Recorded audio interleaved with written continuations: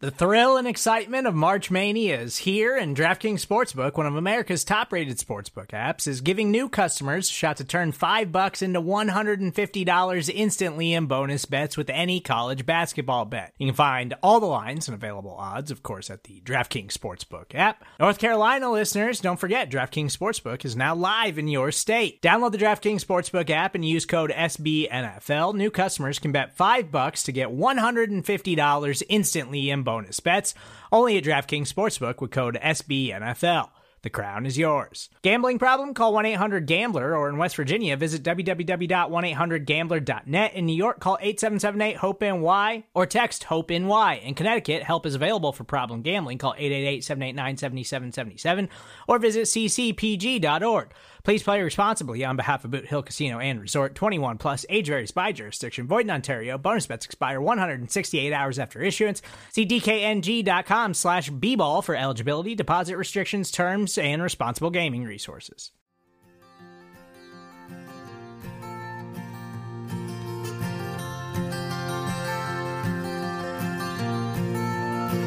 You take the skyway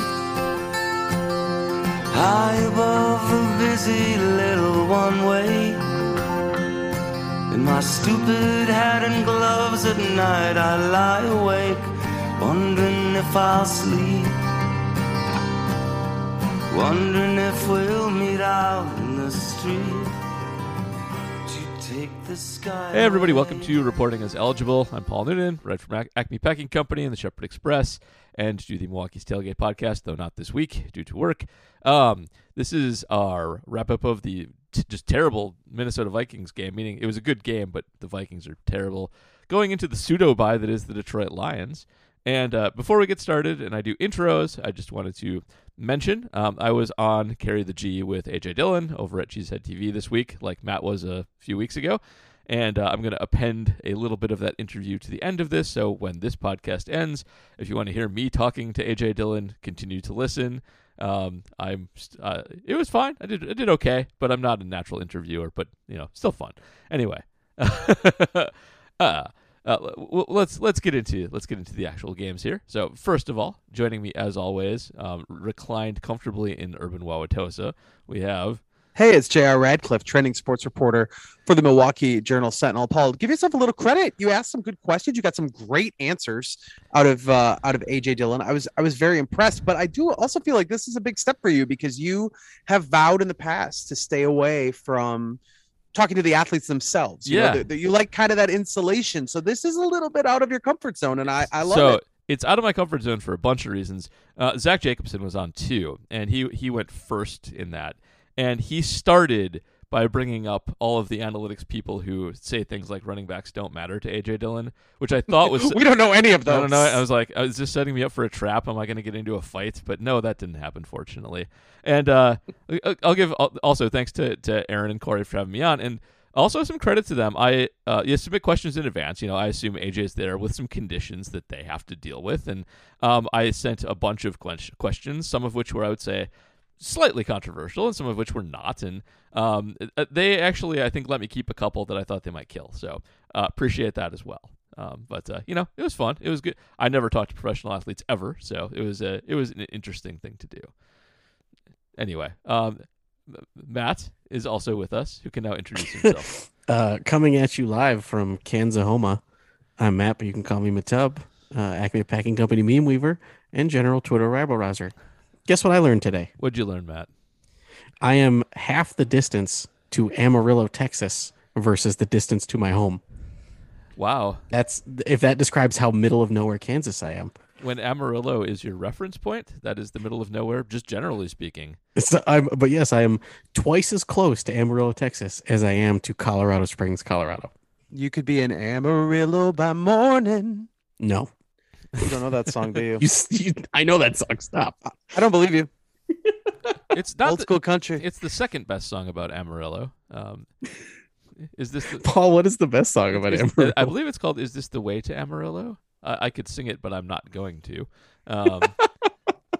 It's an old 50s or 60s bubblegum pop song. It's pretty good. Up in San Antonio. Maybe not if JR's singing it, then it's fine. Everything that I got. All right, I'm done. Yep. Is This the Way to Amarillo? Is This Came the out Way in to Amarillo? November Thank you. 1971. 71. It sounds like a late 60s song to me, so that's fine. I mean, early 70s might as well be late 60s. That's true. That's true. Very similar. In the exact same way that songs that came out in 2001 feel so painfully 90s. Yeah. Is This the Way to Amarillo has a lot of good, like, good na-na-na chorus that really sticks in your head. It's got a good chorus. Yeah, it does. Okay. So I hey, object to your use of the term painfully 90s. I don't subscribe to that at all. Well, we're old, so it's fine. listen here, you jixer. Hey, you know why I'm reclining comfortably? Because the Green Bay Packers have the 1 seed locked up. They do. Thanks to the Dallas Cowboys and their own, extraordinarily lopsided victory over the Minnesota Vikings. Yep. And also their above average special teams. Yeah. Incredible. All kinds Incredible. of things going on. Everything coming up Packers that could not have gone better for them in terms of how the weekend went. Like the Cowboys lost to the Cardinals, just barely, but they did. The Buccaneers just exploded into nothingness as a franchise, and And still won. Also, can we It was take the some Jets, but yeah, can we take some Schadenfreudic? Yeah, is that a word? Schadenfreudic? it is now. Okay. Take some Schadenfreudic pleasure in the loss of the Cowboys, specifically because Mike McCarthy mismanaged their He timeout. sure did. They could have used one more of those Oh, it's from good the times. original German Sheldon Richard. It's going to be a fun time when Dallas comes back to Lambeau Field in the divisional round because They scare me the most because just the pain of losing to them would be terrible, and it even would be something. it would. Even beside that loss, like McCarthy's really their only big weakness. Like, yeah, Dak's not perfect, but he's pretty good. And Yeah, losing Michael Gallup to injury is tough. That's an true. interesting Oh, wrinkle. Yeah. Well, also, what an insane injury there because the catch he made tearing up his ACL was incredible. Yeah. Poor guy. What terrifies me about Dallas is Micah Parsons. I mean, Yep. he's not a traditional edge rusher that the Packers have been very good at neutralizing. He comes from everywhere. Yep. That terrifies me. Yeah, it's their defense is scary. They're good, but we don't have to worry about them for a while. They might even get knocked out before we face them because we have the 1 seed and get a bye and get to rest people against the Lions next week because who cares? So the first note you have in the rundown is Sean Mannion. Yes. So well, okay. So just getting back to the Vikings game, I don't know what to say about the Vikings game because Sean Mannion's just awful. One of the worst quarterbacking performances I've ever seen in my life. And I don't know why they went with him. Kellen Mond is certainly one of the shots if that's what you're bringing out there.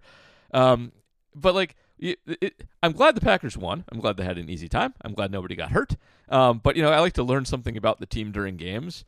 And I mean, there's nothing you learned about the Packers in this game other than I guess they can stop a running attack if there's absolutely no threat of a pass, which is I guess is something. That's it though.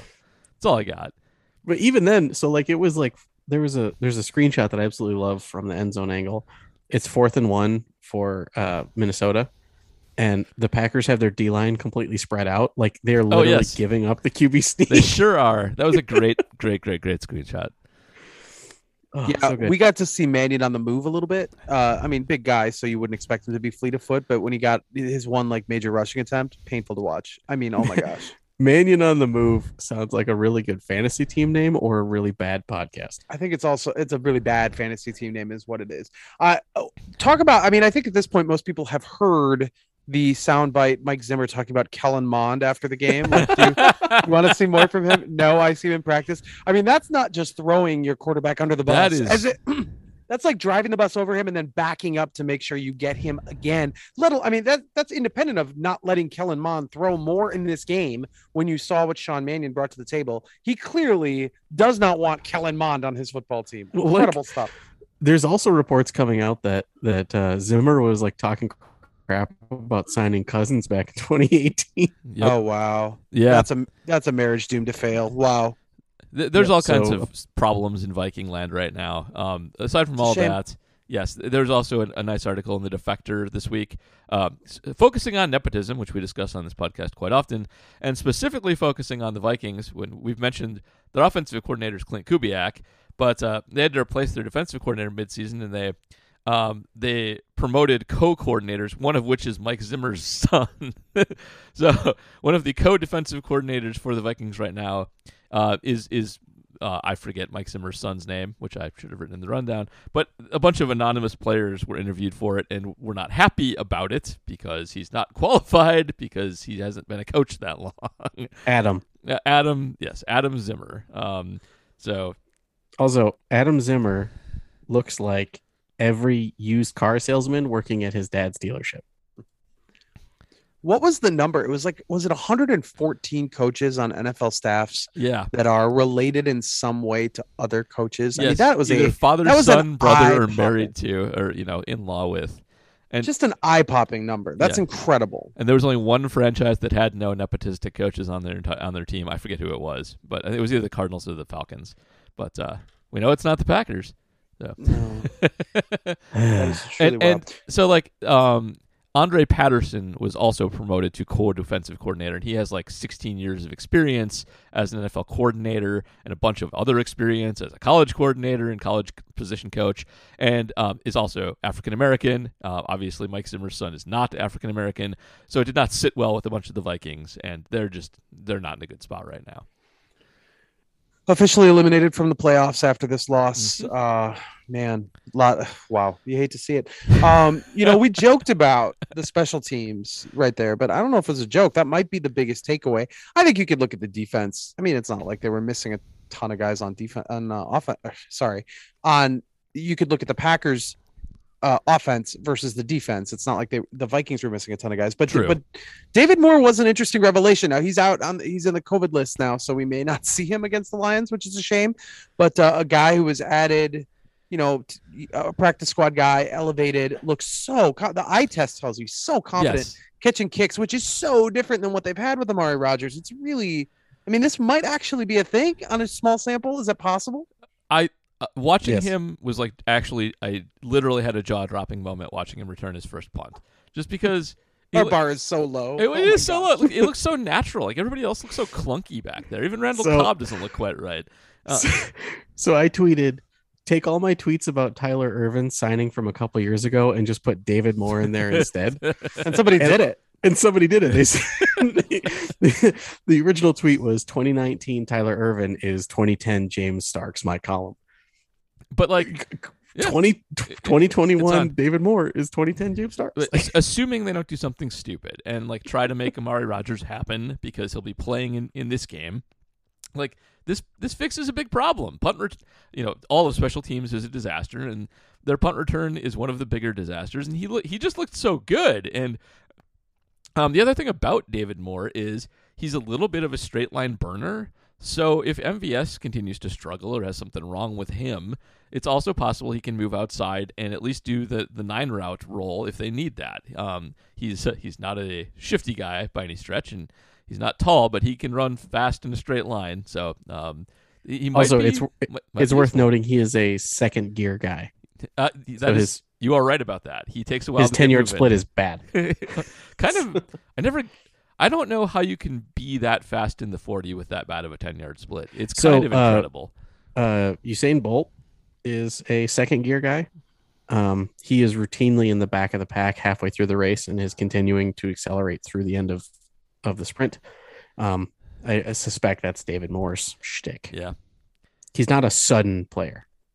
He is not, but he catches the ball That explains why he's available kind of for free and was a 7th round draft pick, but still like it yet again, I mean, a tiniest sample, and no one is crowning him like the future of anything, but like that's just yet another example of a guy that this team has added that seems like an upgrade. I'm so used to the Ted Thompson regime where upgrades you had to just like, you might go weeks without seeing an actual upgrade addressed with somebody who's like ready to do the job now. And this Packers team seems to have fit. I mean, we've been talking about Jerry Alexander, Zadarius Smith, and David Bakhtiari all year long. I mean, at some point you just come to the realization they don't need them to win games. They should be nice, but like they don't truly need those guys because of the replacements have been so good. So something I don't get about David Moore. At the beginning of the season, he was signed to Carolina, and it was like 1 year, $4 million or something like that, with a guaranteed money / cap hit of $1.2 million. So the Panthers literally lit $1.2 million on fire instead of keep him on the roster. That's my reading of Spot Track on that. Yeah, I mean, you save game checks, right? Because But he's still guaranteed 1.2 million, and it's still that against the cap. Like, what the hell? I don't know. Is he that bad? Like, I didn't think so. Clearly not. They're not the best franchise, you know. Did you see that the Cardinals signed Rashad Breeland to their practice squad? Oh God, I did see that. Little circle of life thing for the Rasul Douglas. Get a former Packer to fill that void. According to Justice Mosqueda, Rashad Breeland is the worst starting outside corner in the league. He's toast. He had a really bad season. He was awful. He was on Minnesota earlier this season, and he's clearly cooked. So that is not gonna. Hopefully, he doesn't have to play for the Cardinals. He's really bad. Hopefully, he does play for the Cardinals. I mean, against us. Yes. That would be I feel like that was a name that was bantied about as maybe the Packers would bring him back. I liked Rashad Breeland previously. He was good in his last stint with them. I'm sure I advocated for him coming back this year, but he is, after seeing him play, he's cooked. He's got nothing left. So I'm glad we didn't. Good job scouting by the Packers. Did you guys see? I don't know if this is good special teams or bad special teams, but did you see Mason Crosby slow play the kick when Bojo dropped the snap? Yep. Okay. Everybody should go watch it in slow motion. It is. I've never seen a kicker do it before. It's one of the most kicker savvy things I've ever seen. But just to explain, Corey Bojarquez dropped. I think it was the first field goal. Dropped the snap on the first field goal. Bobbled it. Got it back up. Mason was coming like he does, just with his normal kicking motion, and instead of coming full blast and missing the ball that wasn't there, he intentionally slowed down his leg and waited for it to get up there, and then swung it through and drilled it. So, but that's the other thing is his kick was like it was like a sand trap shot. Like there was only follow through. Only follow through. No wind up. So good job, Mason. Well done. Thank goodness it was only a 32-yard or whatever it was that made it possible. It's interesting because the field goal unit, which we talked about so much first half of the year, I think part of it was there were misses, but also like even the makes were some dramatic, like tucked inside the upright. We're not seeing that at all. Mason's drilling everything right now. Yeah. Either Steven Wirtle is good, or they got whatever was fixed. But field goals are no longer a concern for the Packers. A lot of aspects. Special teams is the poster child. A lot of aspects that you kind of feel like they're quote unquote peaking at the right time. Yeah, I suppose. The only snafu I can think of is Corey did honk a punt in this game. He did tremendous. Shanked one real bad. It was in an area where they maybe could have gone for it, but it was close. But that it happens once in a while. Hopefully, cold weather's not a problem for him, but worth keeping an eye on. But not 22 yards. 22-yard punt. It was so bad. There were a lot of COVID takes after that punt. Gosh, who knows? You never know. Everybody's running around with it right now. It's entirely possible. Yeah, it's not going to be a problem for them in a couple weeks, which is when it really matters because they got about 3 weeks before their next meaningful football game. Everybody can rest up. Should we talk about the defense? Yeah, sure. So Dalvin Cook was, I'm not going to say bad, just bottled. He was bad. Kenny Clark was getting double teamed and still making tackles at the line of scrimmage. I think his best game of the year. So I have a take about Kenny Clark. Okay. Is it that he's Kenny awesome? Clark in that game eulogized John Madden in the best way possible. Because one of John Madden's favorite Packers was Gilbert Brown, and Kenny was the guy that Madden thought Gilbert Brown was. Yeah, that's fair. That's fair. Because he can do lots of things, and Gilbert can only do one thing. Gilbert could be big. Anchor space. John Madden had a line. It was either about Gilbert Brown or maybe like Charles Haley or somebody like that whose pants were falling down. And he once said, "Oh, you got a lineman. This usually doesn't happen to them because they got more holding their pants up." And I have no idea what he meant by that. I don't know what that means. I agree with him, but I don't know what it means. It means butt. They have more butt. Yeah, I wasn't sure of that in the beginning. I still like to leave it a little open ended, but so there's my favorite Gilbert Brown related soundbite was Madden going, "There's Gilbert Brown at 3:30," and Pat goes, "I think you're being kind to him." That's a great Pat Summerall quote. That's fantastic. 3:30 indeed. Anyway, Dalvin Cook was not all that effective as far as edge setting, because that's been a concern lately with Gary and Preston Smith switching spots. It seems like I know they broke a couple times, but it seemed like it was good again. It was okay. It was, I would say, less of a concern in this game because even when they lost contain a couple times, but once they determined Mannion was as bad as they thought, safeties and corners were like right there to clean up messes. They were not like drifting back deep, so they got disguised a few times when they did lose it. But you're right; they clearly got yelled at, and they were not nearly as bad as they were last week. So that's good. Gary was especially improved, I think. I feel like Devondre Campbell was cleaning up for everybody again, kind of back to his old self. He looked good. I think he was hurting, and now he's not. He was just mauling people. Also a quick shout out to Kevin King for. It's a good Kevin King. It's a good Kevin King, not a bad Kevin King, for tackling a guy short of the sticks. It took him. Yeah, but he tried so hard. It was like, but that's why I shout out. Like he put in so much effort, and he's not a good tackler. It was like a Tech Mobile tackle where like the guys just grapple in place for 5 seconds while they wait for somebody else to come and determine who's going to win the grapple. That's exactly what it was. So, but he made the tackle and he forced the turnover. So that's good. Yay, Kevin! Nice job. Also, shout outs to Kevin King for playing middle linebacker and lining up in the A gap. Also hilarious. And asking Devondre Campbell what he should do, which Devondre also told him. Is this like the moment in Little Big League where they get excited about the aging player who hits a seeing eye single, and then they turn to each other like, "Why are we getting this excited about a seeing eye single?" As sort of the indication that they needed to move on from the player. Like this is Kevin King. He tackled the guy shy of the sticks. Yep. It is that. Also, it was the most laborious tackle in the history so of football. Jair Alexander back would still be pretty nice. It would. It really would. So, in the rundown, you say the secondary wasn't really tested. Yeah, which they weren't. And then you mentioned the Garrett Bradbury reception. Yes, which that was amazing because it was like the biggest pass play of the game for the Vikings. It by second 5 biggest. yards. Yeah. Nope, second biggest because that KJ Osborne catch at the very end, absolute devastation that I felt knowing that the Bradbury catch was now second fiddle. Yeah, because everybody was looking to write that copy, myself included, and then they ruined it. It's just terrible. It was an amazing catch by KJ Osborne, but you know what? I hate you, KJ Osborne. That was harsh. It was a cruel blow. So something I do want to mention. Rasul Douglas openly admitted in an interview that he will try and jump certain plays and, quote, hope that Jesus is in the post. That exact thing happened in this game. And if it was against a better team, they would have gone after that much more. Yeah. But on the other hand, he maybe jumped it much more, knowing that Sean Mannion was the one trying to take advantage of him not being in the deep slot. Oh, yeah, and also to be fair, Mannion almost missed Jefferson. Like Jefferson had to make a leaping catch. Every deep throw that Mannion made was awful. Like he wasn't even close to connecting on most of those throws. He was missing guys by like 10 yards. He was a 3rd-round pick 5 years ago. Whoever scouted him is just awful because you see these big doofy quarterbacks get drafted sometimes when they can like rocket the ball and look statuesque in the pocket and throw a nice tight spiral. Like he looks like he's never played football before. He looks like he's uncoordinated. he doesn't look like an athlete. Like his first throw was like this lollipop thing that like came out of his hand wrong. His stats weren't good. He wasn't picked by the analyst group of the Ram. I think he's a Ram before. Who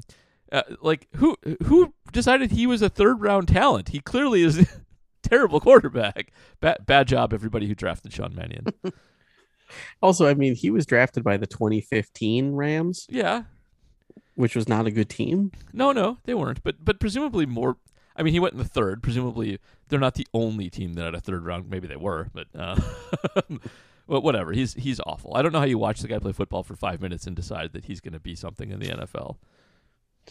But back to what you're saying, Matub, is you are, implying a forecast here where Rasul Douglas trying to take one to the house could burn them in the playoffs. Yes, like a better quarterback could take advantage of that. I could see that happening, especially if they put a certain play on all year of like a dagger concept where they always threw the underneath.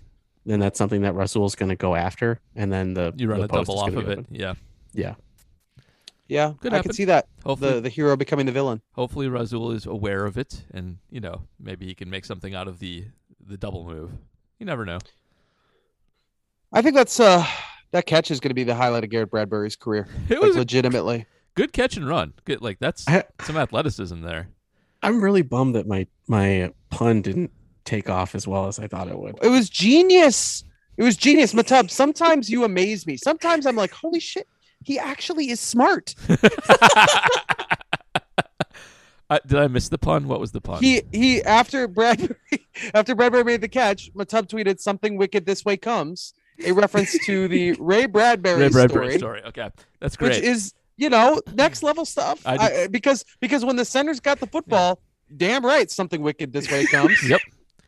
All right, I missed that, so apologies for that. That is just actually quite brilliant. Outstanding work. Yeah, thank you. Well done. I do enjoy old school sci-fi, dystopian sci-fi. Big fan. Yeah.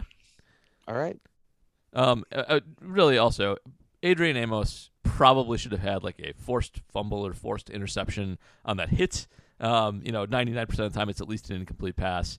And, just kind of a bummer from his perspective that he just laid wood on a guy with a perfectly legal hit and caused Garrett Bradbury to have a 21-yard completion. I mean, how often do you see someone do a perfect rugby form tackle, which causes the ball to fly 15 yards perfectly in the air? It never happens. It's ridiculous. Like, because it was a rugby form tackle. Like, he scooped the legs and picked him up. Like, it was awesome. That was gorgeous. Right. You want offense? Offense was good. Aaron Rodgers is going to win the MVP. Yeah. Well, that is unless Hub ruins it. and even without Hub Arkish opining very openly about how he's going to let his opinion of Aaron Rodgers as a person impact his MVP vote, which from my perspective, I know there's a lot of pushback. To each their own. It's why there's 50 of them. Everybody can do what they want. But it is worth wondering if others will follow suit, if there'll be a quiet, like, you know what? Aaron Rodgers has been kind of sucky as a man this year, so maybe we give the vote to somebody else. He just won it last year. Like, I could see that happening. I don't think there'll be enough people to do that because right now I just think Aaron Rodgers has put a huge amount of space between him and the rest of the field. But, it's possible. So my argument against that is there was a legitimate push for Adrian Peterson comeback player of the year after he was out for physically abusing his son. Right. True. Well, I think you also just look at how the fawning coverage of Ben Roethlisberger, who has some unanswered. Yeah, there's a lot of that.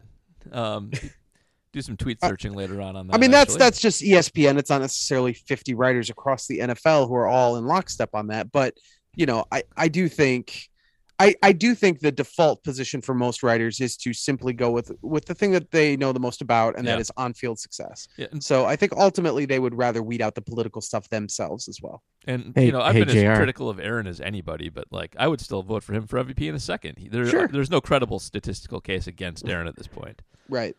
Jared, do you want to hear a great Hub quote? Tell me. March 14th, 2019.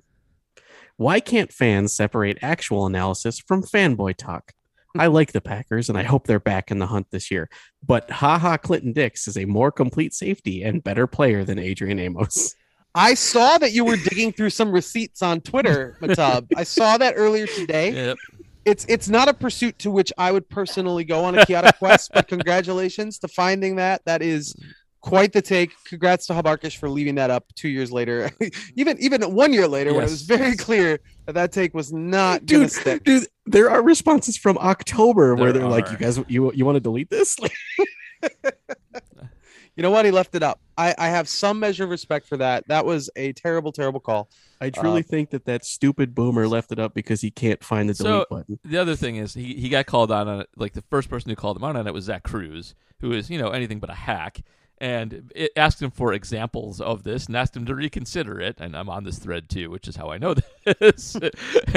And he still didn't. He didn't give any after that, which he should have. Because Zach literally goes, "Dude, money talks." Adrian Amos signed for a lot more money and a lot longer contract. Clearly, the NFL disagrees with you on this. So, yeah. That free agent class: Zadarius Smith, Preston Smith, Billy Turner, Adrian Amos. Mm-hmm. I mean, what a. It's great. Well, it's just a great front office job. I had a year of Donkey fans in person who would not leave me alone because, oh my God, you guys just paid that much for our backup guard. Who's laughing now, donkeys? Well, it'd be nice if he was healthy, yeah. But, it would. But tremendous. Still, I didn't think Billy Turner was going to turn out to be nearly as good as he has been. That's just an outstanding job. Who's the worst of that class now? Tough call. I guess Preston, because you can say he objectively has one bad year of the three, but really good. I mean, Za'Darius would have to say the same thing because he hasn't played. So I don't know, man. Tough call. Just a class that Ted Thompson would have never brought us. Like that just isn't something he would have invested in. And Brian Gutekunst put a stamp on the franchise right there with the just what a time. All those guys are signed within 24 hours. Like that was bam, bam, bam, bam. Yep. Right. Incredible. All right. Back to the offense. Aaron Rodgers is a wizard. We've discussed. Yes. He's very good. PFF even loves him. They do. The like 2 throws to Devontae, like 30 yards downfield, where it's just like, oh, that was easy. They should just do that every play. Like, also, it is worth noting. So something that Collinsworth always fawns over. Late hands. Is late hands. Love late hands. JR, are you aware of this terminology? I am not. Discuss. So when there is a deep pass to a wide receiver and the wide receiver is tracking the ball, the best thing that they can do is not try to catch the ball until the last moment. Okay. Because the DB, who is in man coverage and has his back to the quarterback, is trying to read the wide receiver's hands. So when wide receiver's hands go up, the DB will react and put his hands up. Yep, makes perfect sense. Devontae does not try to catch a pass until it is literally at his shoulder pads. It's insane. And so there's no time for the DB to react. Yeah, that's it's impressive stuff. The back shoulder that was supposedly, I think, second play of the game on script. Not he was just going to throw it to Devontae no matter what. Mm-hmm. I mean, it's poetry, man. It was virtuoso. A very famous Aaron Rodgers quote is, "If I can read your nameplate, I will throw at you." Yep. And both of those plays, you could easily. Throws. Yeah. Yep. He's not going to win Offensive Player of the Year, Devontae Adams, if that is indeed an award that goes exclusively to non-quarterbacks. I think Jonathan Taylor or Cooper Kupp. Yep. It's going to be one of those two. It'll be one of those two guys. But God, he should win an Offensive Player of the Year. He's just so special. So Kupp would probably get it because of volume. Jonathan Taylor would probably get it because Offensive Player of the Year usually goes to a running back. It does. Mm-hmm. There's a little narrative there too with the Colts bouncing back from a 1-5 start or whatever it was. So yeah, kind of like that story. From whence they came, they shall remain. It's also just running back should get something. We've taken so much from them. We should give something back. Let's come up with the Paul Noonan Memorial Running Backs Matter Award. So speaking of Paul Noonan's favorite running back, his boy AJ Dillon, now the second best receiving running back in the NFL. Is that right? That is correct. Yes. Incredible. I thought he was second best in yards per target. Period. He is. No. Just running back. Just running backs. Yeah. Okay. There are wide receivers ahead of him. The only running back ahead of him is James Conner of the Arizona Cardinals. But AJ Dillon, of course, the guy who coming out of college, people gave scouting reports like he can't catch. He never caught in college. He probably has bad hands, things like that. Not true at all. And one of the questions I didn't get to ask him, by the way, was, would you have liked to be more involved in the passing game at Boston College? And do you think colleges do a disservice to college running backs by not throwing to them more? Because most college offenses don't involve the running back in the passing game. It just doesn't happen that much. And it didn't hurt. I mean, he's a second-round pick. He's doing fine. But I bet there are a lot of guys out there who don't get to show off their hands like they should and probably suffer quite a bit for it. So AJ is awesome in the passing game. Like, can't say enough about him. He has like a Robert Tonyan level of catch percentage this season, and he's replaced a lot of the production that they lost with Robert. That's kind of where it's gone, is to Dillon, not to other tight ends. So it's really cool to see. And Aaron Jones looks great. John Runyon Jr., Yash Nyman, guys blocking great. Aaron Jones probably looked as healthy as he's been all season long. They were on the field at the same time for a few plays. I know we wrote about that at jsonline.com. That's an interesting new look. Bow, bow, bow. I don't know what that is. Genuines. My pony. Oh, it's the pony package. Okay. I've been talking about Genuine all week long on Twitter because of pony references, and I can't believe I didn't get the bow, but I'm just a bachelor. Matt, did you see my attempt to get AJ to call himself a fullback again? Account. Yes, I did. I tried. It's so close. I asked him who the best lead blocker on the team was. Just to try. Matt asked him if he enjoyed playing fullback or something like that, and he got offended at being called a fullback. So I tried.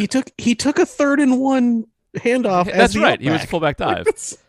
So I'm trying to turn it into a thing where we always ask AJ Dillon about being a fullback.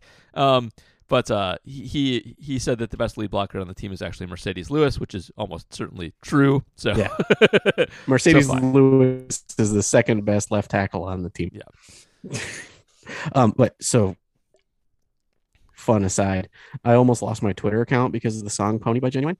Oh yeah. I It edited would've been into a worth it. video of David Bakhtiari pancaking and then sitting on TJ Watt. Oh yeah. All right. And I- that got DMCA'd, and I lost my Twitter for 24 hours. Fair enough. Worth it in my opinion. Yeah, absolutely worth it. Interesting thing that people may not have noticed. That I know that people noticed that an umpire went out of the game early on with so they were down an official. It was like I think the third game in the NFL slate in week 17 where an official was lost for some injury or illness or whatever.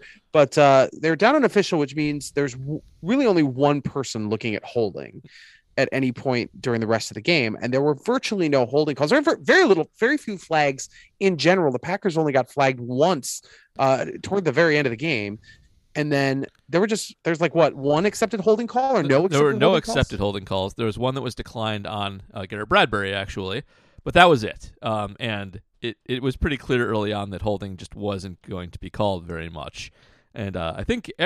Certainly, the Packers took advantage of that. The Vikings, I don't know if they did. It didn't show up if they did. I'm pretty sure it was you who said, "Oh, there's an umpire down. Everyone should hold all the time." It was. You were 2 steps ahead. That's perfect. and you should. But the Packer running game was unbelievably good in this game. They actually out EPA'd Aaron, and Aaron had a good game, so that's no small feat. But Aaron Jones was ripping off like 20-yard carries seemingly every time he touched the ball. It was a great performance against a team that I think was probably geared up to stop the run, especially once the Packers got out to a multi-score lead. So nice job by everybody adjusting to the circumstances and just pounding the rock. So I had an interesting thought at the end of the game. Watching Patrick Taylor run headfirst into 9-man boxes on halfback ISO. And didn't get stuffed. No, I did should okay. point out. Right. Got yards out of that. But how brave of a human being do you have to be to trot out onto the field because you're the one they like the least and run headfirst into a wall of man that knows that you're coming? Third string running backs just cannon fodder, and It's just, like go out there and don't get hurt. But if you do get hurt, we don't really care. He did okay though. he did. He looked good.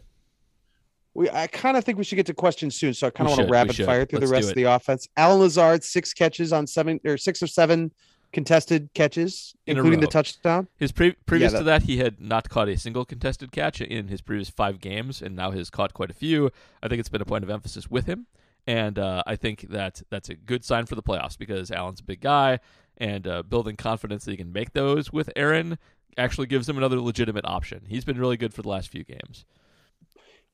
MVS still struggling a little bit. Yeah. Matub nodded. He no idea what's wrong with him. Still shaking off injuries, whatever. But yeah, he's not looking so good. Not looking fast.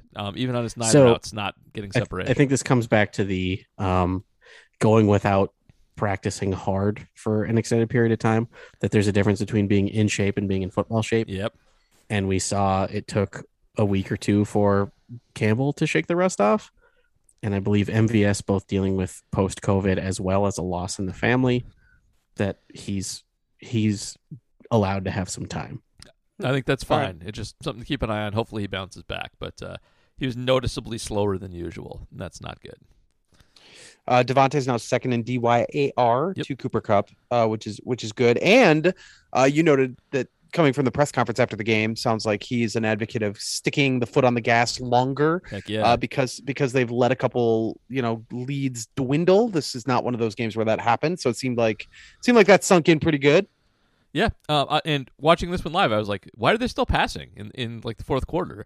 And this is why, and that's good because if the Packers fall victim to anything, it is getting conservative too quickly and trying to rely on the running game. And So it turns out the system that puts you ahead by 20 is the one that you should continue to use the whole game. It is, especially when you are as methodical about draining clock as they are anyway. Like, they always run the clock down to 1, and, Aaron's so good at completing passes, he's going to be extra good at it against a team that thinks they're going to run all the time.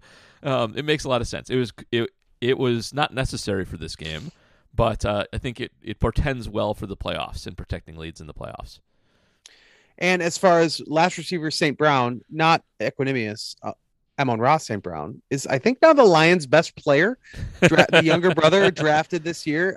Lions have really famously nobody really talented on their roster. The Tim Boyle, Jordan Love show that everyone is hoping for, I think, will be the exciting plot line at this point. Yeah. But Amon-Ra St. Brown has turned into a nice player, and he's confident too. He's got some swag. Oh my God, dude. So the St. Brown family is the Ball family of the NFL. That they are. Oh, yeah. They totally are. Amon-Ra won't shut up about all the guys taken ahead of him.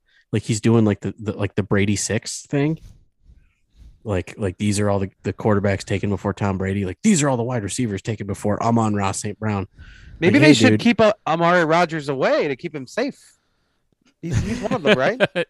Yeah, I think that's Yeah, right. I'm pretty sure he is. And Amon-Ra St. Brown, like, after a kind of a slow start to the season, now has 82 catches, leads the Lions on 109 targets. And Crazy. Really oh my God. Really has turned into their number one receiver by a large margin. Yeah, it's high. His yards per reception are not that high, but that's because their offense is terrible, and he's catching passes from Jared Goff and Tim Boyle most of the time. And that's just not a recipe for, catching the ball in stride, things like that. But he's had a really impressive season. If they get a better quarterback in Detroit, he will instantly be a fantasy superstar. So a guy to keep an eye on for the future and in this next game, because that's all they got. Word coming out of Detroit is that they will not have a better quarterback next year. They absolutely won't. There's no way to get one next year. Maybe 2 years from now, though. Tyler Huntley, somehow find a way to get his rights. Make it happen. Our guy needs to be free. Free Tyler Huntley. Tyler Huntley, I think, might go to Washington.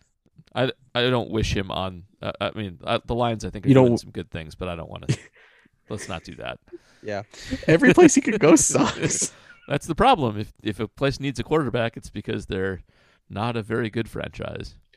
I was looking up the last unanimous MVP because with the Hubarkish thing, and like, people are going to be upset if Aaron Rodgers isn't unanimous, or some people are. And I was like, no, my point being that no one cares who is unanimous. Yeah. Lamar Jackson, Tyler Huntley's future backup. Lamar Jackson was unanimous just like 2 years ago. So surprises me. I had no idea. Tom Brady in 2010 before that. It's not a thing that matters in the long term. Nope, not at all. Nobody cares. Nobody remembers that. Was Rodgers unanimous in 2011? I don't believe he was. No. Who got a vote over? Let's see if I still have that tab open. I don't think I do. What the hell? Yeah, I don't have it open, but we'll look it up. Somebody did. Somebody will Google it while somebody else is vamping during the podcast, possibly while I'm answering my brother's Patreon question. Let's get to it. Oh, I'm looking forward to it. I'm not. We've got a lot of questions. Patreon subscribers, of course, get question priority, and our number one patron, our number one fan, is Danny Noonan. My neighbor, your brother. Paul, remember when you gave me your copy of Atlas Shrugged? I do. We should give a little background here in case people don't know what we're talking about. Yeah, so context, Aaron Rodgers was on the Manning cast this week, and it was mostly unobjectionable and non-controversial, except for a few moments, one of those being he pointed out that he has Atlas Shrugged by Ayn Rand on his bookshelf, and didn't even say he read it or anything like that. Just pointed to it. He actually openly said he didn't read it. He said he didn't read it, right? Yeah, so yeah. I'll take every opportunity that I have just to make fun of Ayn Rand novels because they are trash. And so I made a Twitter joke that is escaping me at the moment. Actually, I think I made two of them. And you said Aaron Rodgers is going to play for another 15 years because he's 19. He's 19, which is yes. The joke, of course, being by the way, everybody knows somebody like this, even if they don't know it. But that you really only sort of understand. Take heart in Ayn Rand novels when you're 19 years old. You grow out of them eventually, for the most part, because they're trash. So I made that joke, and I don't know how it blew up. Actually, usually I catch the big person who retweets it, but I've been fending off and Ayn Rand people and Aaron Rodgers fans and anti-vaxxers and just generally speaking, people like that for the last 48 hours. This happened to me last week too, but that was my fault. This one I thought would go under the radar a little bit. It did not. Also, a lot of likes. My ratio is good on those tweets, just for the record. Great. But here's the thing. I've read all of Ayn Rand's novels because I used to be much more libertarian than I am now. I am an old man now, and I used to be a douchebag college student myself.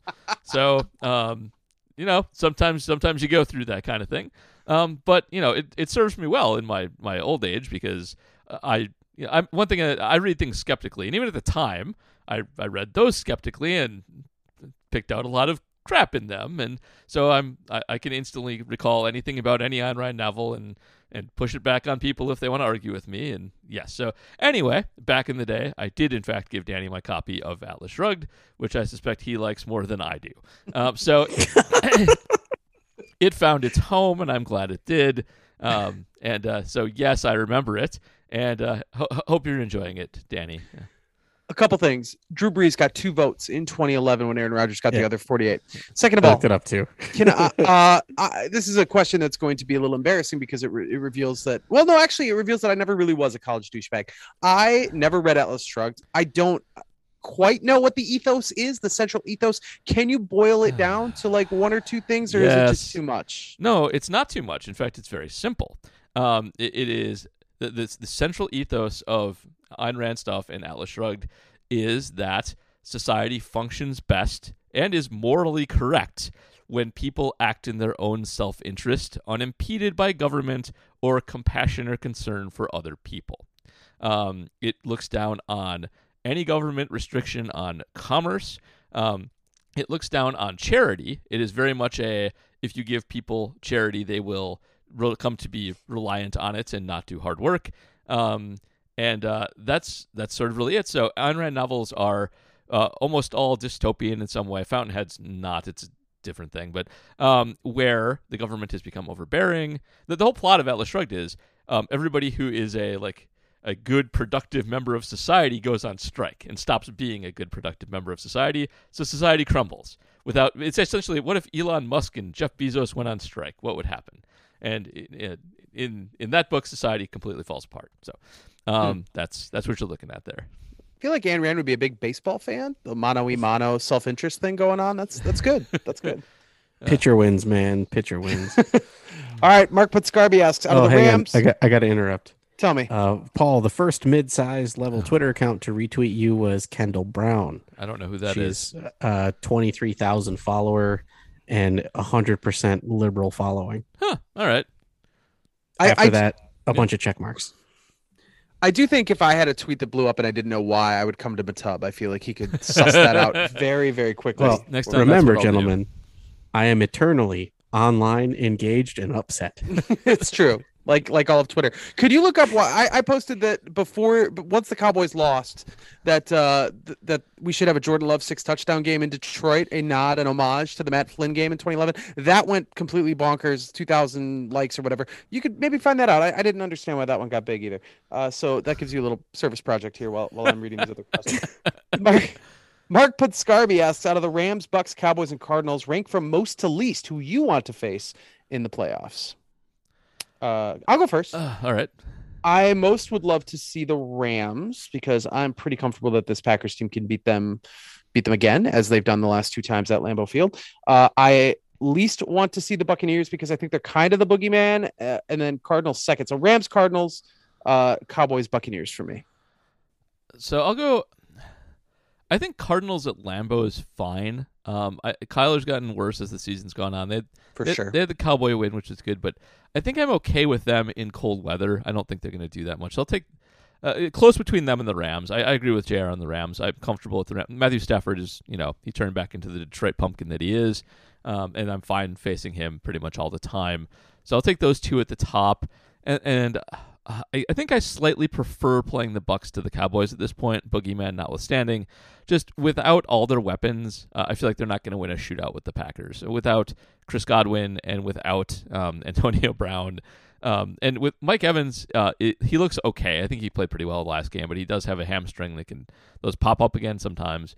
But and Leonard Fournette's out for them too. It's just a tough road to hoe there, and I don't ever want to pick Brady because it's stupid to do that, but the Cowboys are just much more of a complete team than the Bucs are. So I'll take the Cowboys as my sort of most feared, but I get anybody who wants to disagree because picking Tom Brady over anything else is stupid. So I get that. Yeah. What's up? Do you have any preference? Nope. Nope. Bring them all on. Bring them all on. Okay. I have a feeling it's going to be. I'm afraid of everyone. I have a feeling you're going to see the Eagles or 49ers in the divisional round. I just have a feeling the Rams are going to be upset. Maybe even the Buccaneers because of what you just outlined. Yeah. Like some team is going to get to Lambeau that isn't a team that we're really talking about right now. I'm still a little scared of the 49ers actually because Trey Lance I think is good.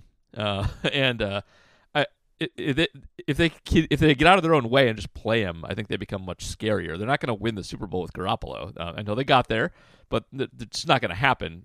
If Trey Lance is as good as he looked on Sunday, they are drastically improved from their normal state of being. So they should do that, and then they're scary.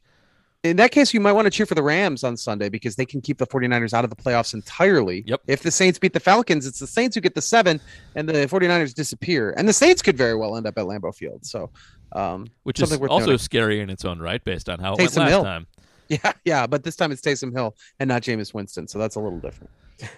So, JR, I have some news. You tell me. There is no overt signal boost of your Jordan Love tweet. Sometimes the contest is great, baby. It is. This appears to be organic numbers. Nice work. Yeah. Well done. Feels good. Feels right. That's weird.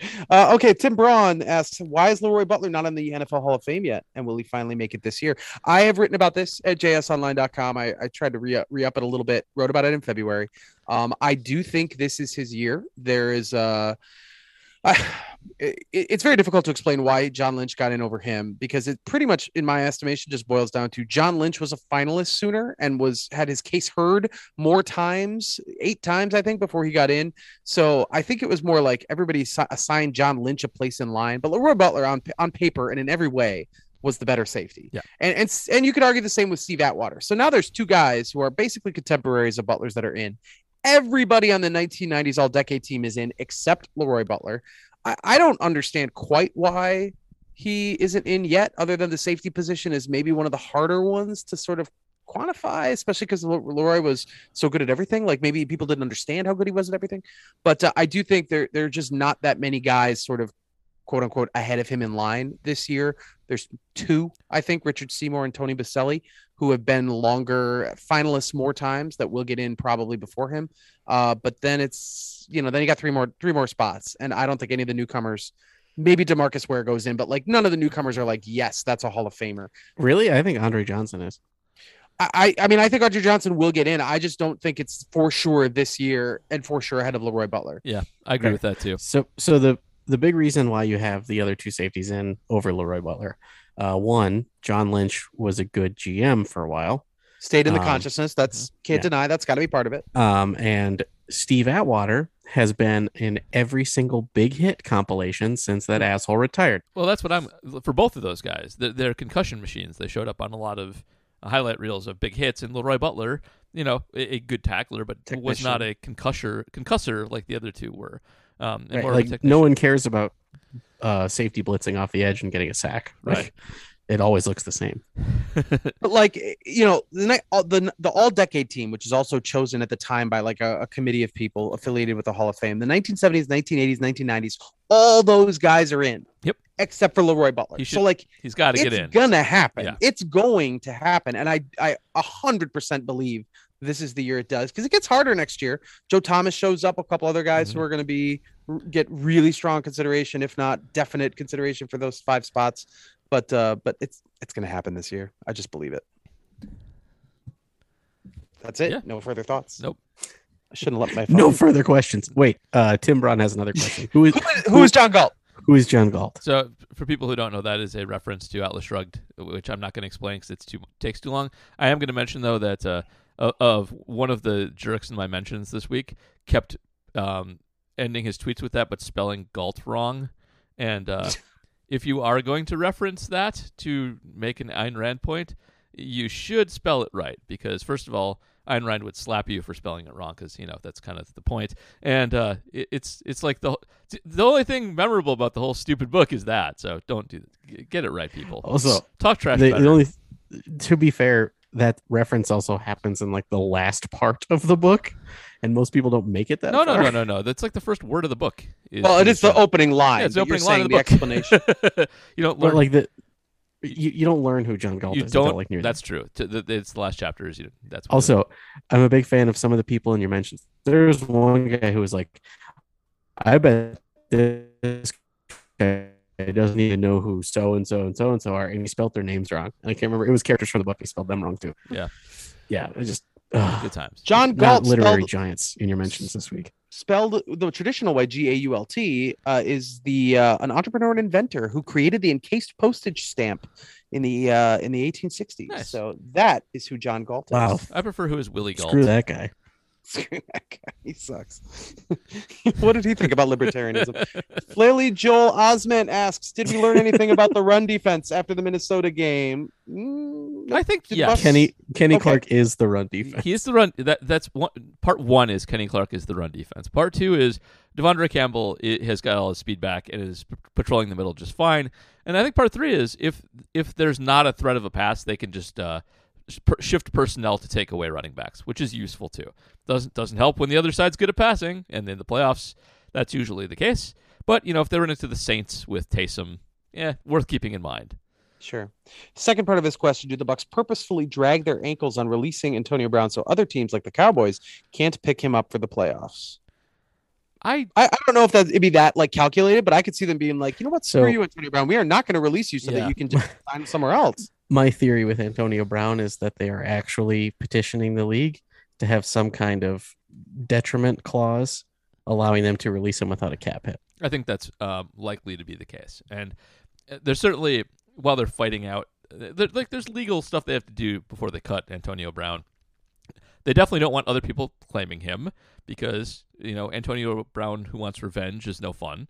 And he shouldn't be allowed to play. So there also might be disciplinary NFL action coming. You can't just leave a game halfway through. That's not allowed. They might be suspending him. That might get them some cap relief if that happens. There's a lot of reasons not to just cut him outright. And I don't think it's to protect them, but I'm sure they're not going to take any chances. I'm sure they'll hold on to him without paying him as long as they possibly can for that reason. Brett Smith asks, have there been teams to improve and advance metrics in the postseason? I think this is a reference to how the Packers, and you wrote about this at Acme Packing Company, are 10th in DVOA. Typically, that's a bad omen for a playoff team. Or in other words, has a team been middle of the road in the regular season and then improved? Yeah, the two Giants teams. Yep.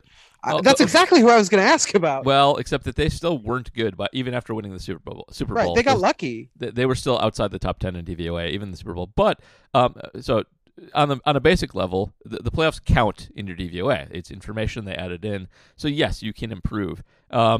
It's just a matter of how much you can improve, which is not a ton over the course of 16, 17, 18 games. Worth noting though, the Packers are up to 8th now in DVOA after the Minnesota win, and in weighted DVOA, which weights more recent games more heavy, the Packers are up to 4th.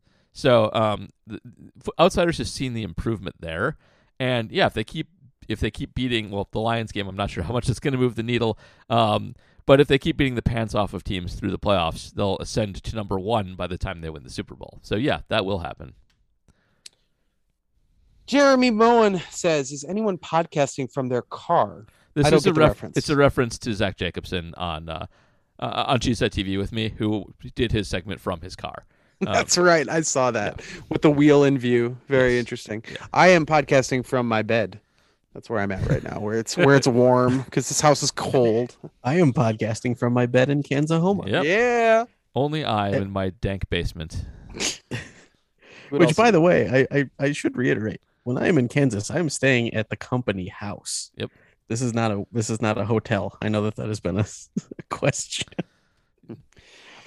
Jeremy Moen's actual question is, do you think that the team's slower pace is a product of the LaFleur-Shanahan offensive system, or does it have more to do with how teams are defending the team? So across the league, we've seen an increase in cover 2 defense implemented by teams to reduce explosive plays, and I was wondering if that seems to have been a reason for the methodical pace and decreased explosive plays down the field.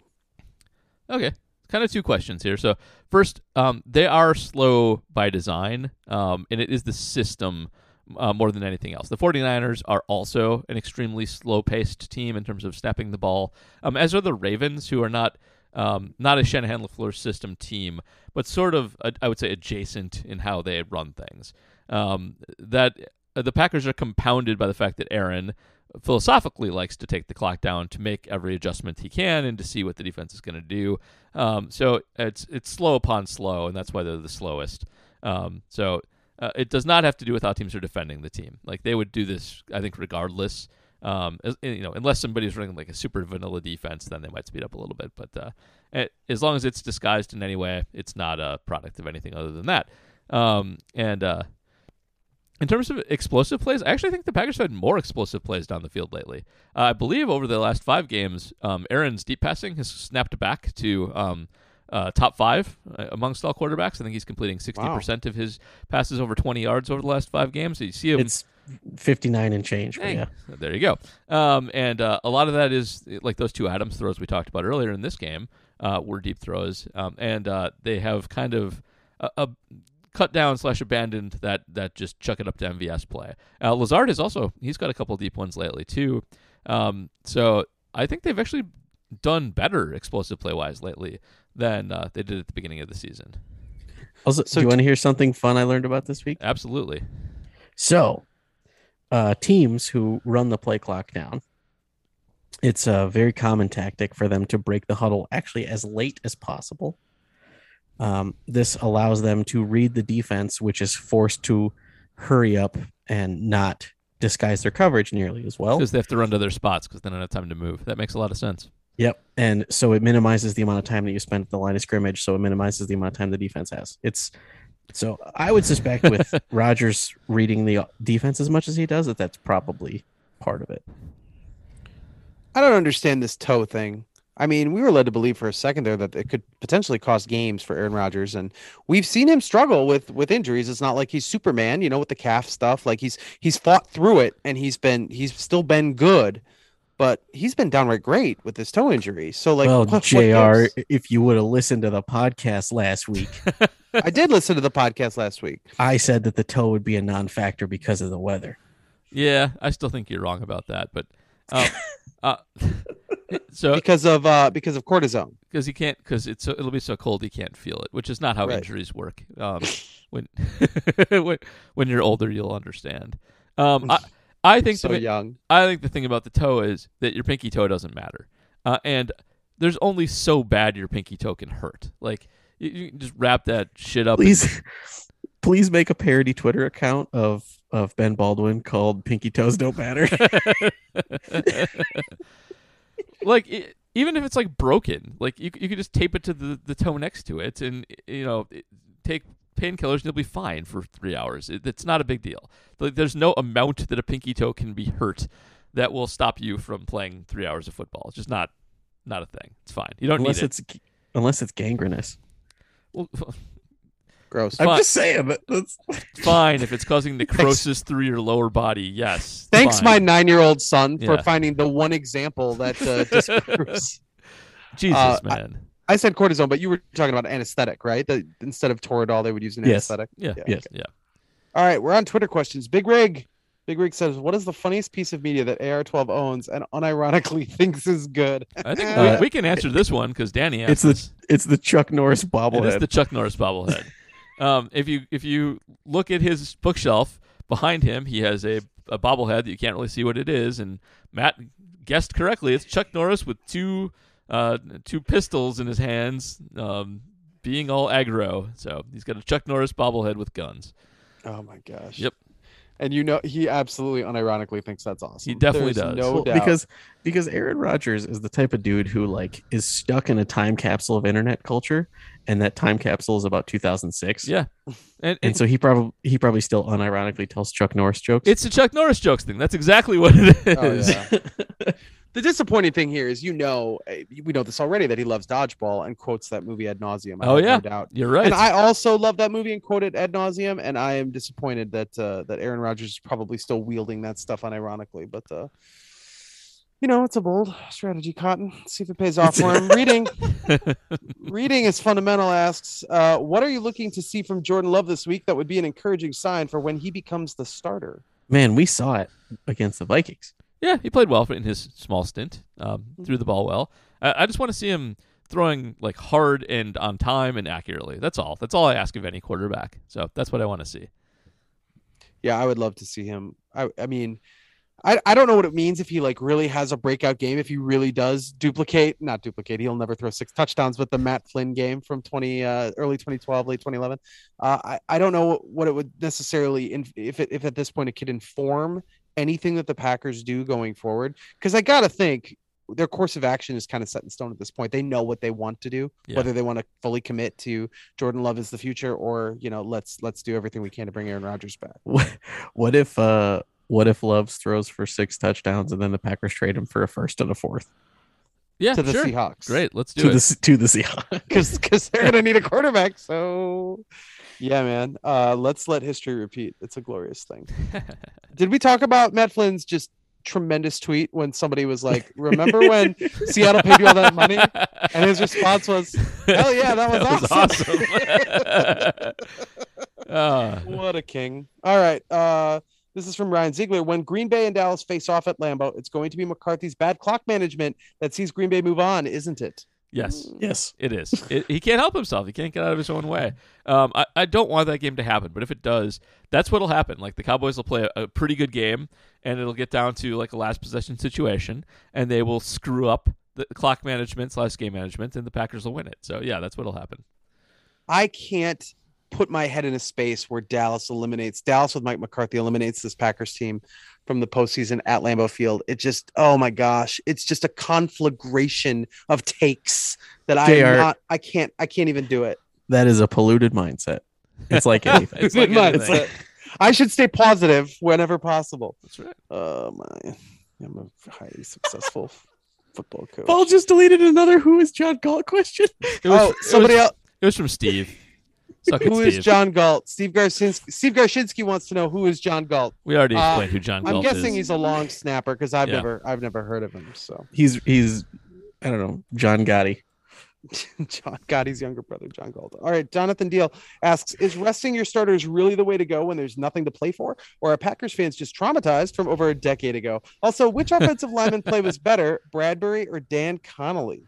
I mean, Bradbury caught a 21-yard pass. So in my mind, Dan Connolly returned to kick 70 yards. I think it was Dan Connolly. I honestly do.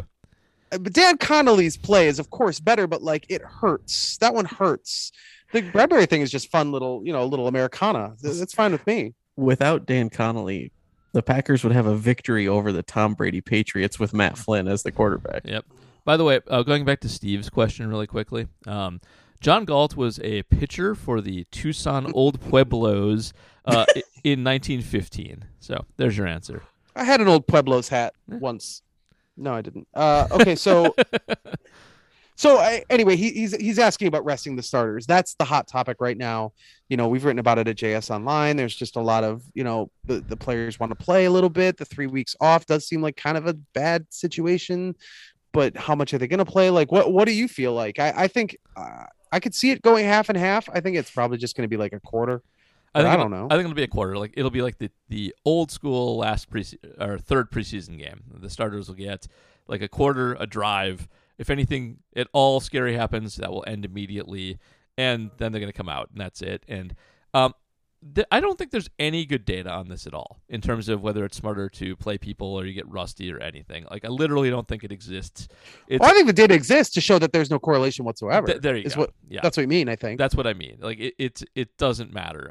And so all things being equal, you'd rather have time to get healthy and you still practice. Like it's not like people are sitting around doing nothing. Like we say that there's rust and yes, game action matters, but these guys are still playing football even when they're not having games. So there shouldn't be that much rust, and it's better to make sure that you have all of your important players for the playoffs versus having your best receiver blow out his knee like the Cowboys did. Well, second best receiver. Or, having Antonio Brown lose his mind randomly during a game.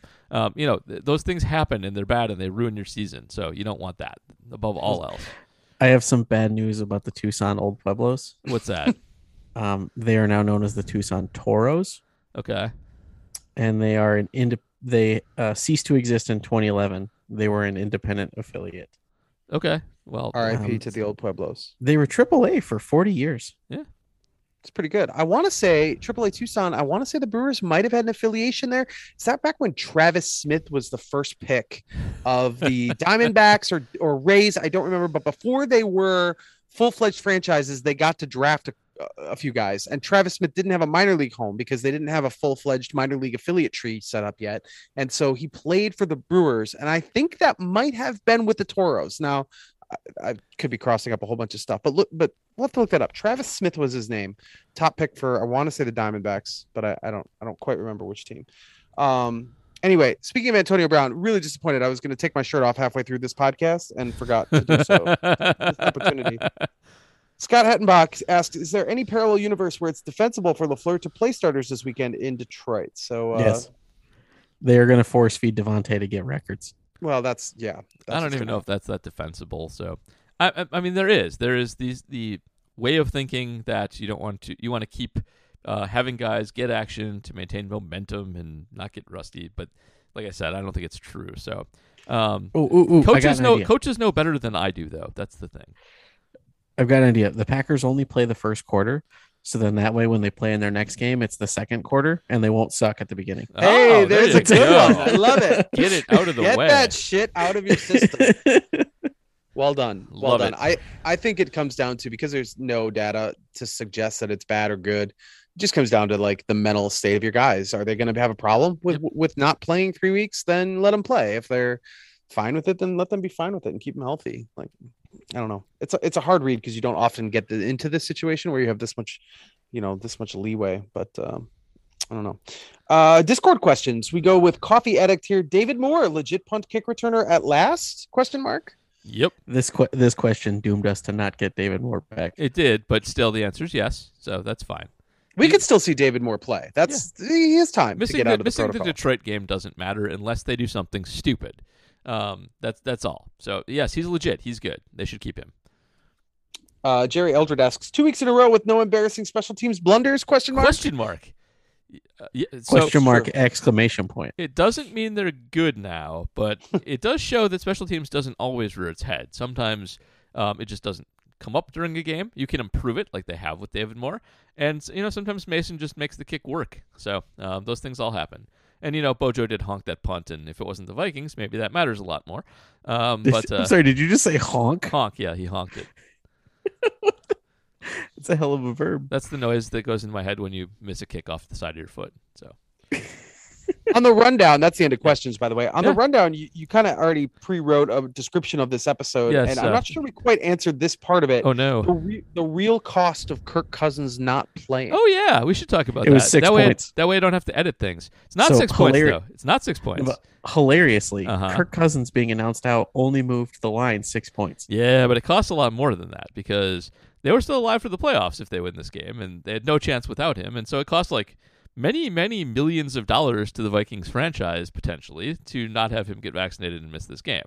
Because you could say, like, but they wouldn't have won with him. But they won last time with him, so it certainly was possible. And like, if you're the Vikings ownership, you should be really mad at this. Like, really, really, really mad. Like, he cost you real money by missing this game because he didn't want to get vaccinated. So, yeah. Was it the Star Tribune that had a scathing editorial that was just in no uncertain terms? Yeah. They should drop him. He failed this organization. A lot of people to blame, but particularly Kirk Cousins. They should absolutely cut ties with him. But here's the thing, man. If they cut him, it costs just as much. Worse. It's guaranteed. His money is guaranteed. Yeah, I mean, they just so backed the wrong horse. Even if they post June 1 cut him, it's $45 million in dead money. Unbelievable. That's unbelievable. I mean, the Packers already won next year's NFC North. So next year's Kirk Cousins cap number is half of his entire contract's cap number. Yeah. And guaranteed. He has so much leverage. Like he if he wants to push for an extension, they almost have to give it to him. Yeah. All right, let me ask a question because the bigger picture is some rumbling rumination that Aaron Rodgers might actually be happy here. And, Devontae Adams is, I think, kind of saying it without saying it or just saying it directly that his future is he wants to go where Aaron Rodgers goes, or at the very least, he will be here if Aaron Rodgers is here. And if not, then everything's on the table.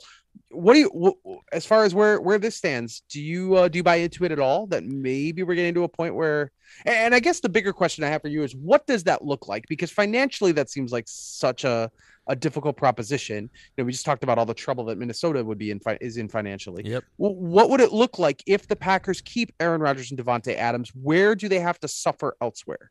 So, a couple things. First of all, it's easier to trade Aaron next year because of what the restructure that happened, but it's not easy at all. I think it's Andrew Brandt who always says Aaron has decided what he'll be paid, and the Packers get to decide where he will play, something like that. That hasn't changed at all. And I still don't buy that he wants to come back. I will never believe anything Aaron Rodgers tells me. And I want to see what he actually does. But okay. On that note, yeah, have you noticed he's been doing the whole immunized versus vaccinated talk in his praise of the team? Aaron loves football. Aaron loves playing. Aaron thinks this year is special. He's happy going to work. Yes. He never says anything directly. I love playing in Green Bay. Like, you're right about that. He is always. I don't think he thinks about it that much, but he is always very indirect with his words, pretty much all the time. Yes. So they can keep both of them. They can put out void years forever. They can run extensions. It will screw their cap for many years to come. But honestly, it's probably worth it because you don't get Aaron Rodgers on your team every day. And it would take away a lot of their sort of middling depth that they have right now. So the team would be noticeably worse if they bring both of them back. They would lose a couple Smiths. Anybody who's like halfway decent on the team essentially would not be affordable anymore. So it would be a stars and scrubs team coming back for a second run, and it would hurt quite a bit, but they can do it. It's just it's a matter of making choices and deciding how many UDFAs and late round picks you can go with. 2018 all over again, baby. Let's go. No MBS, no. That might not be the worst thing in the world anyway. Well, sure. And even the Smiths, obviously Preston's having a great year, but I don't think anybody really imagines he'll be back next year. Nobody thinks he's back. Because they already signed Nick Perry once. Right. And Zadarius Smith is another one. Obviously with the injury, but I don't know if he'd have been back anyway. No Rasul Douglas. He's gone in this scenario. Well, why is Rasul more expensive? Because he's more. He's going to be a free agent, I believe. Yeah. Okay. Rasul's only through the end of the year. Yeah. Okay. So yeah, they would have to find another Rasul Douglas on somebody else's practice squad. They'd have to be really creative. Find these street free agents that are elite starters in the NFL. And if NFC player of the months are just growing on trees. Yeah, that's exactly right. All right, so I could see that being a challenge, but again, like, even if Aaron Rodgers leaves and Devontae leaves, we just mentioned how bad the North is next year. Like, it's kind of easy to win. So I feel like that's also part of the calculus for either way. Maybe they decide, you know what, let's do one more year because we got it, or they're like, let's move on because we might win this division anyway, and then we can build for year 2, 3, 4 after that. I don't know. I think that will probably enter into the calculation a little bit. Also, on the other hand, next year is not necessarily a good year to like tank.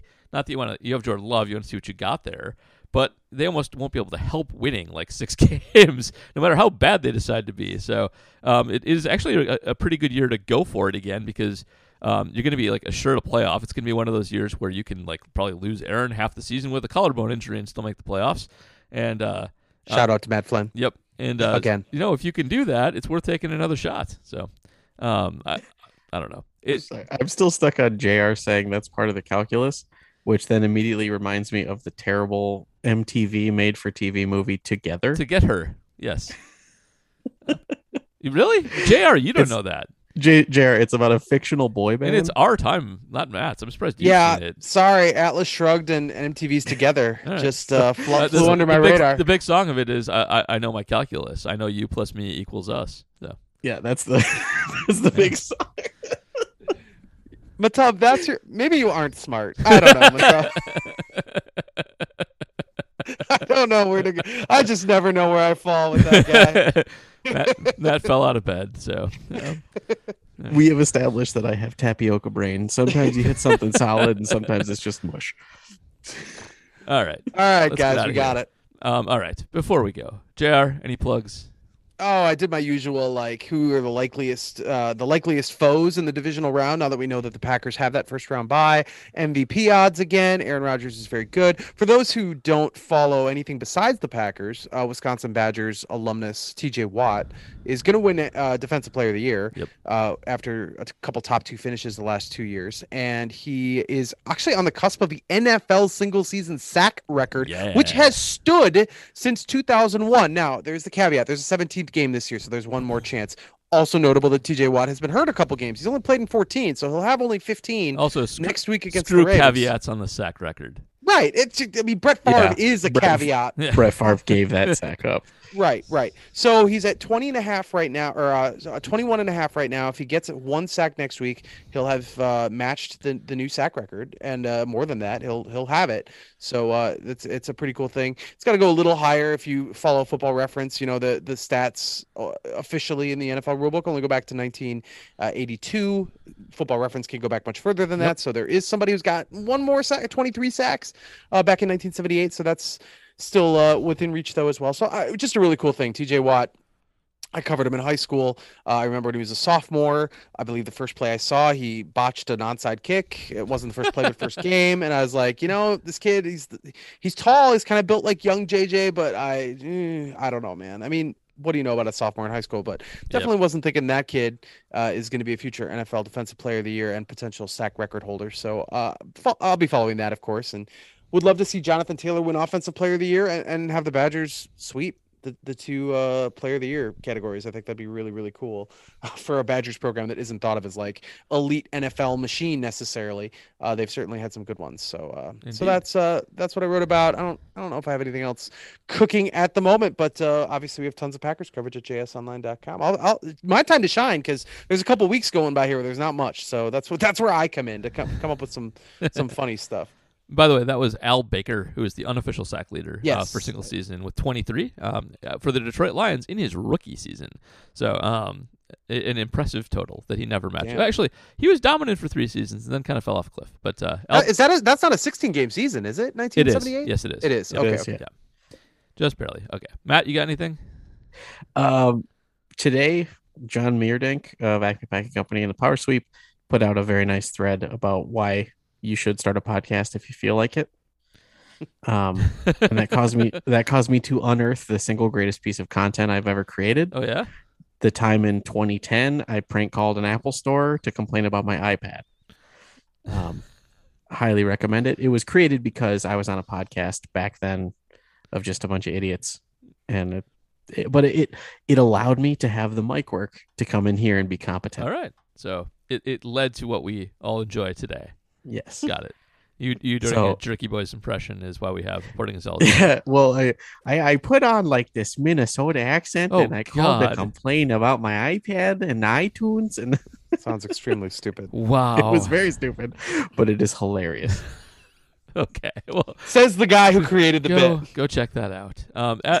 As for me, I have my Shepherd Express column recapping the Vikings game and previewing what's going to be the Lions game up there now. I'll have something for APC later this week, stat-wise. I'll probably do something actually on playoff odds since their DVOA went up a lot. And that's good. And I was, of course, on Cheesehead TV's Carry the G. Thank you. Carry the G with AJ Dillon. And you'll hear that in a minute as well. But go check that out. You can actually see what I look like if you want. If you don't catch Matt's screenshots of us and don't know, you can actually go do that. I don't recommend it, but you can if you want.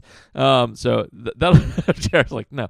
It's just offensive. It's offensive. It is offensive. So that'll wrap it up for us. I'll have the mini pod later this week previewing the Lions, although I don't know what I'm going to tell you statistically about the damn Lions, but I'll come up with something.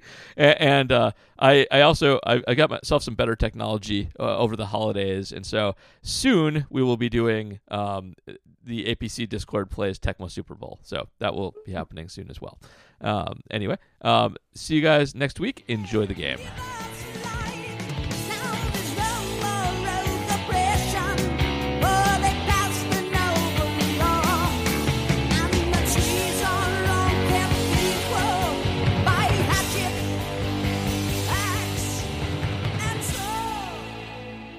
Always good stuff.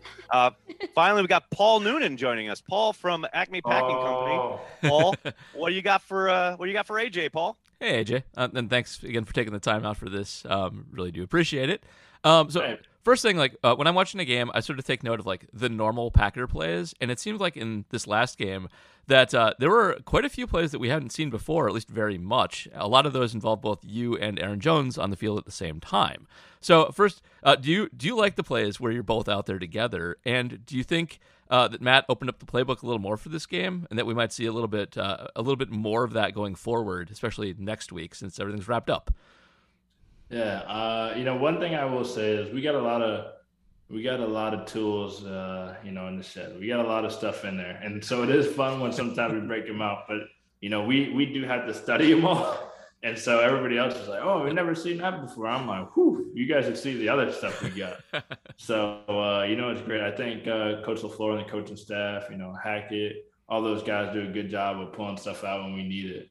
But we got a lot. We got a lot of weapons. We got a lot of different looks we can pull out throughout this run. And it's always great to be out there with Jonesy. I always talk about it. My big brother, whatever. You see him in the background, but it's great to be out there at the same time because it does put defenses in a tough situation. I hate talking about myself, but talking about both of us together. You got two different styles of backs, but can both do both can run away from you, both can run over you. And you got one potentially going on the outside, one potentially going for a pass, one potentially blocking, one potentially running. And so it does definitely put the defense in a bind. And I do feel like we had some success with that when both of us were out there. And, it's also fun to do. Janet talked about backyard football. Yeah. That's what that felt like, kind of like when you're doing pickup football back in elementary and you're at recess and you got the two best players at your recess and you're like, oh, both of you got to play running back because back then everybody back. You're like, all right, go. So, it was fun.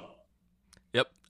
That makes a lot of sense. And kind of on the backyard football note, in the Packer offense, kind of anybody can end up in the backfield at any given time at either position. So out of anybody who plays, in the running back spot, receiver, tight end, or you guys, who's the best lead blocker on the team? Lead blocker. Yep. Ooh. I got to go big dog. I wanted to say Alan Lazard. I wanted to throw Josiah in there again, but you got to go big dog. I mean, this guy just moves people. I don't know, if it's always highlighted because I never really watch the TV copies and stuff like that. But there's sometimes he's just throwing around all pro defenders, D ends, and these guys are they'll be in their fifth year, they're studs. Don't get me wrong, Pro Bowl, whatever. What year is he in? 15, 16, whatever. And he's 16. Still ragged on him, throwing him out the club. And I'm like, man, you are a different breed. You are really different. And so it is cool to be on a team with somebody like that. I mean, I don't know how to describe it. It's just big dog. That's just what he does. And so definitely, if there's anybody, if I'm getting a run play and it's 4th and 1, and you need to get this. This is for the Super Bowl. This is for the Super Bowl. Who do you want in front of you? Big dog. Absolutely. All right. I love watching Mercedes Lewis just block, but also whenever he catches the ball, it seems like he's just angry at anybody who tries to tackle him. So I love watching that guy. All right. So on your second touchdown in this game, three Vikings had a pretty good shot at you. And it seemed like the cold might be starting to get to people a little bit at that point. And I wanted to know, can you start to tell when the cold is starting to sort of impact the other side especially, but anybody? Do you start to lick your chops a little bit when, they're down on the other side, they've been in 5-degree weather all game, and now they have to deal with you coming at them with a full head of steam? Absolutely. Just kind of like how I mentioned earlier, I'm not going to be the type to say, the cold's all a mindset. No, it is cold. It's definitely cold. Everybody feels it cold. But, the mindset part is, how much you allow that cold to affect your game and affect your job. You're still cold. I still couldn't feel my finger, just like everybody up there in the stand. I still, whatever. I was still trying to get the heater when I was on the sideline. But, and I do feel like I have an advantage just, being from the East Coast and playing in cold environments before. So I am used to that. But, if you can outlast that and you do start to lean on people, it's literally, that's when you get to just like your idea of like old school, old fashioned football. Just other teams just start to, you start to see the business decisions in people's head. Yep. Not always like they're not going to tackle you. Those will tackle you, but instead of going in, lowering their shoulder, it's more arm tackles, and they're trying to wrap your ankle so you can't move. And it's more of a push for, like, they're trying to push you with their hand rather than tackle you. And so, you just keep leaning on them. It's 3 yards, it's 4 yards, it's 2 yards, it's 3 yards. And then eventually, I think the longest run I had yesterday was 9 yards, but it's just that kind of demoralizing thing. And like I said, I'm not a stat guy. I don't care if the longest run I have in my career is the 36-yarder against Chicago. If we're still getting first down and we're still winning, that it gets the job done. So, it's great to see, it's great to see that as an offense. And, anytime you also have, it also makes my job a lot easier when you got Devontae and, all those guys in the receiver room and 12 back there who, gets the nod as MVP for me, just doing this thing. So it's awesome. Awesome. All right. So I'm a University of Wisconsin alum. A lot of my friends are as well. And just looking through some old tweets, I know you had an offer from Wisconsin, and I was wondering if you seriously considered going there or if it was just BC all the way. No, I seriously consider Wisconsin. I was going back to that, I had an initial top 5, and I believe it was Notre Dame, Wisconsin, Michigan, Florida State, and Virginia. BC wasn't even my top 5 schools going into my junior year. And I went on visits to all of them besides Florida State, unofficials. And I had a really bad visit to Wisconsin. And I always talk about this. In my class, at the time, the coaching staff said they were only going to take one running back, and at the time, JT, Jonathan Taylor was committed to Rutgers, and I was going to go, at the time, I was their number one guy to pick. At least that's what the coaching staff was saying.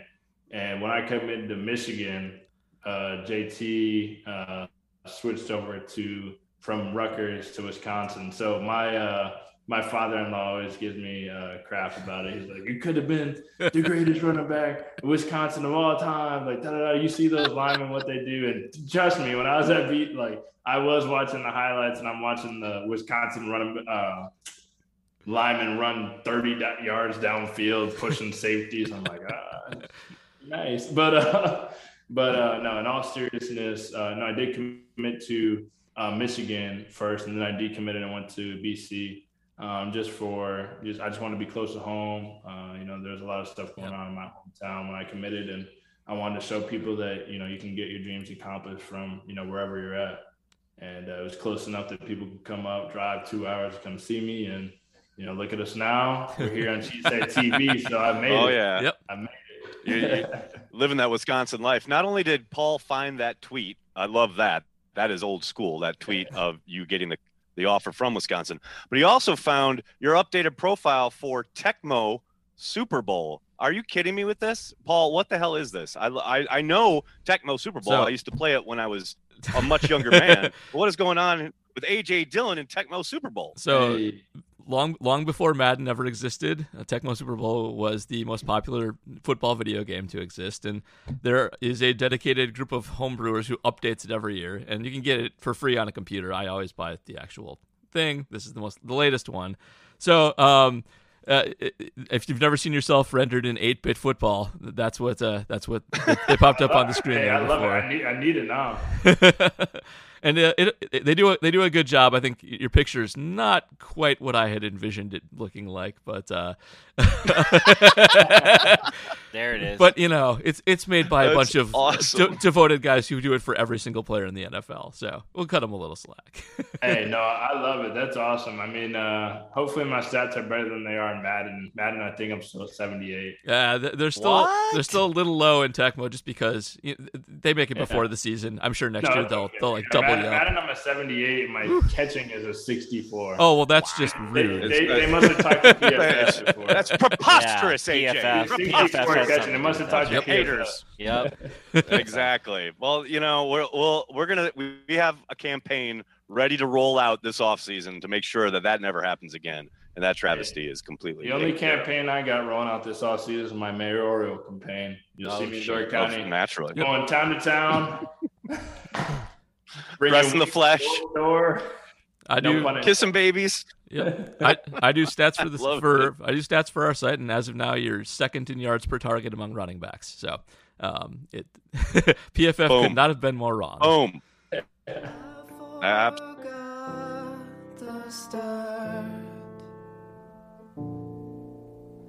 Use my